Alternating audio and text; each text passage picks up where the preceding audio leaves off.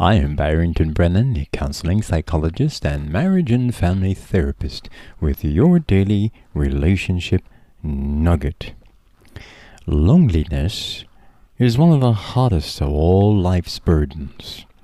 At one point in his life, Admiral Byrd almost reached the place of desperation.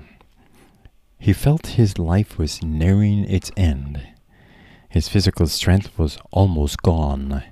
Later in his book, Alone, that's the title of the book, Alone, he wrote these words: I solved it by changing my thoughts. When negative thoughts began to come in my mind, I repulsed them and instead filled my mind with thoughts of the presence of God. Suddenly, I had a feeling of confidence and quietness within. The outer situation was just the same, was just as desperate, but it didn't look as difficult, for something had happened inside my mind.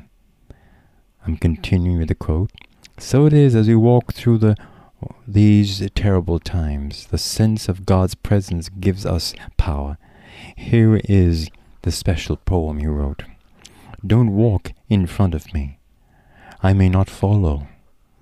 Don't walk behind me. I may not lead. Walk beside me and just be my friend. Loneliness is such a terrible thing. There's so many people attempting suicide, having suicide ideations because they think that they're really all alone in this and no one will understand. And if you're listening like that today, you can be a single teenager. You can be a single woman, a mother, a single man, a married woman. But you are lonely. The loneliest place to be is in the married bed or in a very busy assembly hall with thousands of people. It's lonely. I've lived on a college campus where there were always a hub of constant activity. And I was very busy on that college campus. There's always something everyone can do. There were classes, club activities, seminars, social occasions, class trips, concerts, exhibitions, lectures. Yet I've seen students in the midst of all of this who are lonely, frustrated, bored. Loneliness can be found in homes, poor homes, luxurious homes, apartments and mansions. Usually tragedy of circumstances brings the desperation of loneliness. And a friendly young lady, quite attractive and outgoing, discovers that she has AIDS. As soon as a friend finds out that she has AIDS, they now abandon her.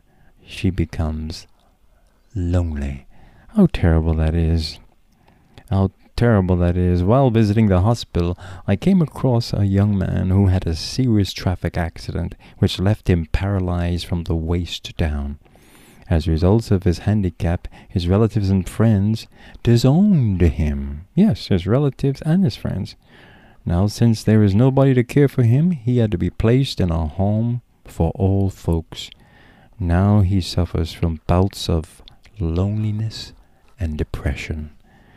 Why do we treat people that way? But in reality, loneliness is a reality. It is real. And we want to make sure that everyone listening to this program today who are lonely, and not just alone, but lonely, to know that there is hope for you and you don't have to be alone. This text found in 1 Kings 19:10, today's Living Bible, it says, I've worked very hard for the Lord of the heavens, but the Lord of Israel have broken their covenants with you. The people of Israel have broken their covenant with you and torn down your altars and killed their prophets, and only I am left, and now they are turning to kill me. That's how Elijah felt.